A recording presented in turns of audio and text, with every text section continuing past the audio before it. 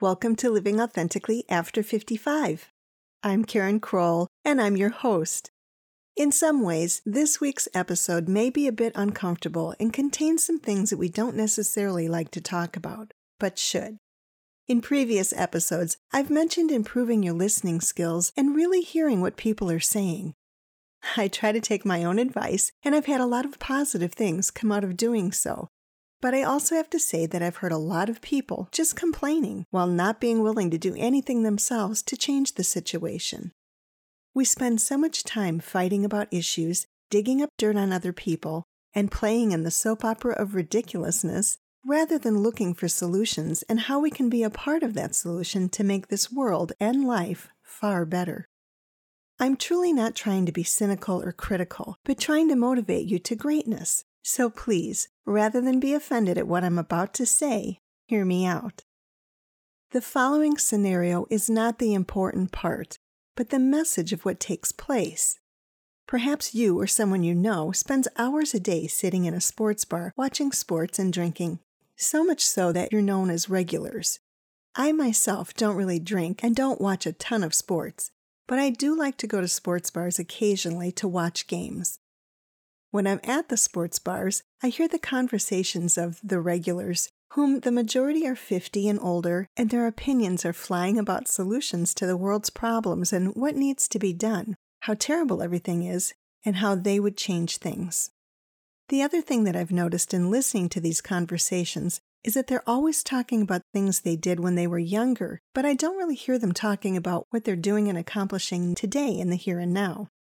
In and of itself, watching sports or having a drink is not a bad thing, but when it consumes all of your time to where you're not personally accomplishing anything, nor are you relating to people other than the person on the next bar stool who also is not accomplishing anything, you have to ask yourself, are you part of the solution or part of the problem? How much positive difference are you really making? How much personal growth are you really experiencing? As far as sitting around talking about problems and what needs to be done, how much value does that really have if you're not willing to do something about it yourself? I could have used a number of different scenarios. Maybe you spend most of your time reading, eating, or watching TV all day. I'm not saying those activities are bad. It doesn't matter where you are. What matters is that you take a long, hard, honest look at your life and see what you're spending the bulk of your time on, and ask yourself if this activity is making you part of the solution or part of the problem. Have you ever gotten to the end of a week and said, I've been working on this project for days, but when asked to see what you've done so far, you realize you actually have nothing to show because you've just been spending days thinking about it, but not actually doing anything? Being transparent, I have to admit that I do that more than I would like. But I'm not going to let it be my norm. I actually know people who literally, since they've retired, have made zero progress in their life. They fool themselves into thinking they're being productive and accomplishing things, when in reality, all they have done is talk about doing things and have not done a single one of them. We all procrastinate at some point and make excuses or talk about something but then don't follow through. Unfortunately, that's part of being human. However, when that's how you spend the majority of your time, you have to get real and ask yourself if there's a better way for you to be living. This podcast is about living authentically. Yes, we want to have fun, happy lives, and we want to spend time with loved ones and friends. And yes, retirement is the time that we get to relax and kick back more. But just because we retire doesn't mean that we still don't have responsibilities. It also doesn't mean that you take the attitude that you've worked hard your whole life and now someone else can do all the work. Now that may seem like a logical conclusion, but here's why that attitude works against you. Think back to the best times of your life. Did the truly incredible times come after sitting around talking about things and doing nothing? Or did they come after accomplishing something wonderful and celebrating? Imagine what our world would be like if Thomas Edison would have just sat on a stool and talked about all the incredible inventions floating around in his head, but never actually got off his stool and put action into bringing those inventions to fruition.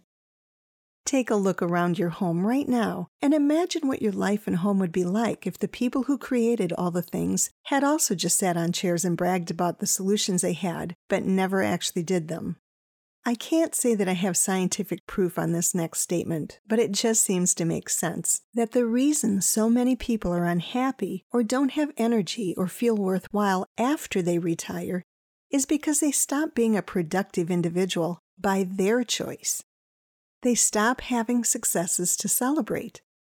They minimize their lives to winning a golf game or knitting a sweater or reading a book or two.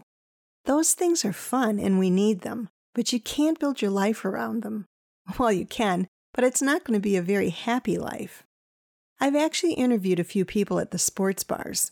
Yes, they have fun watching the games, shooting pool, and some even do go out and play golf. But when they go home at night, they feel empty and unhappy, which is part of the reason they spend so many hours at the bar. They don't want to have to face the reality that they're not productive. You can listen to all the podcasts in the world, attend all kinds of conferences, read all kinds of books, and watch athletes actively being successful in their lives playing sports games. But until you actually put action to what you're reading and learning, or getting out and playing the sports yourself, you really aren't being a part of the solution. It doesn't matter if you have a high IQ or a big bank account either. If you're just sitting on a stool doing nothing, what value are those things? Perhaps a better way to think of this is in terms of the Tom Hanks movie Castaway. Just sitting on the beach declaring your high IQ or the figure in your bank account will not get you off the island. Neither has any value until you use that IQ to take action to get yourself back to civilization and then use the money to buy yourself some new clothes to celebrate your successful solution. In my other episodes, I've gone over a number of ways that you can be productive, helpful, and make a difference in other people's lives and in the world. It's important to keep in mind that as long as we live in this world, the world's problems are our problems, and it's up to us to find ways to be a positive part of the solutions. So here are this week's action steps. Start by taking a long, hard look at yourself and evaluate how you're spending your time, who you're spending the bulk of your time with, what do you talk about, and do you actually follow through on the things that you say you're going to do and that would provide solutions for problems. After you've done this evaluation of yourself and your current state of life, pick one thing that you can start working on immediately. I'm not just talking about thinking about this thing, but actually putting action to changing the situation or making it better. For example, if you remember, in a previous episode, I talked about your relationship with your spouse or partner. Have you made any changes since that episode? Are you spending all your time outside of your home with your friends or siblings and basically just eating dinner and sleeping 8 hours in the same bed as your partner and calling that a quality relationship? Are you part of the problem or part of the solution for having that great relationship? This goes for friendships as well. Do you call someone your partner or friend but never spend any time with them? If you see yourself in this kind of friendship or relationship, then I challenge you to start every morning asking yourself this one question. What can I do today to make my partner or friend feel special? But then you have to actually follow through and do whatever you decide would be best for them that day. Whether you choose to take action toward a relationship or another area of life, this next part is key. You will not change anything unless you care about them or have a vested interest in them. This caring attitude is where you get your motivation to produce results. Don't mislead someone by saying you're going to do something when you don't care enough to follow through. All that will do is add to the problem, and it definitely will not be a positive part of the solution. Another thing you can start to do is when you find yourself in conversations where people are giving their opinions and saying things like, what others need to do is blah, blah, blah, ask them what they personally are going to do that will make the situation better.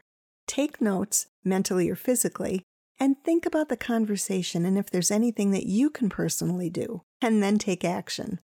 Take a look at some things that are potential problems and see if you can't find some solutions that you can apply now before the situations turn into gigantic problems. The main takeaway for this episode is to find something to do and do it. Don't just talk about it. Get up off your stool and have a great week.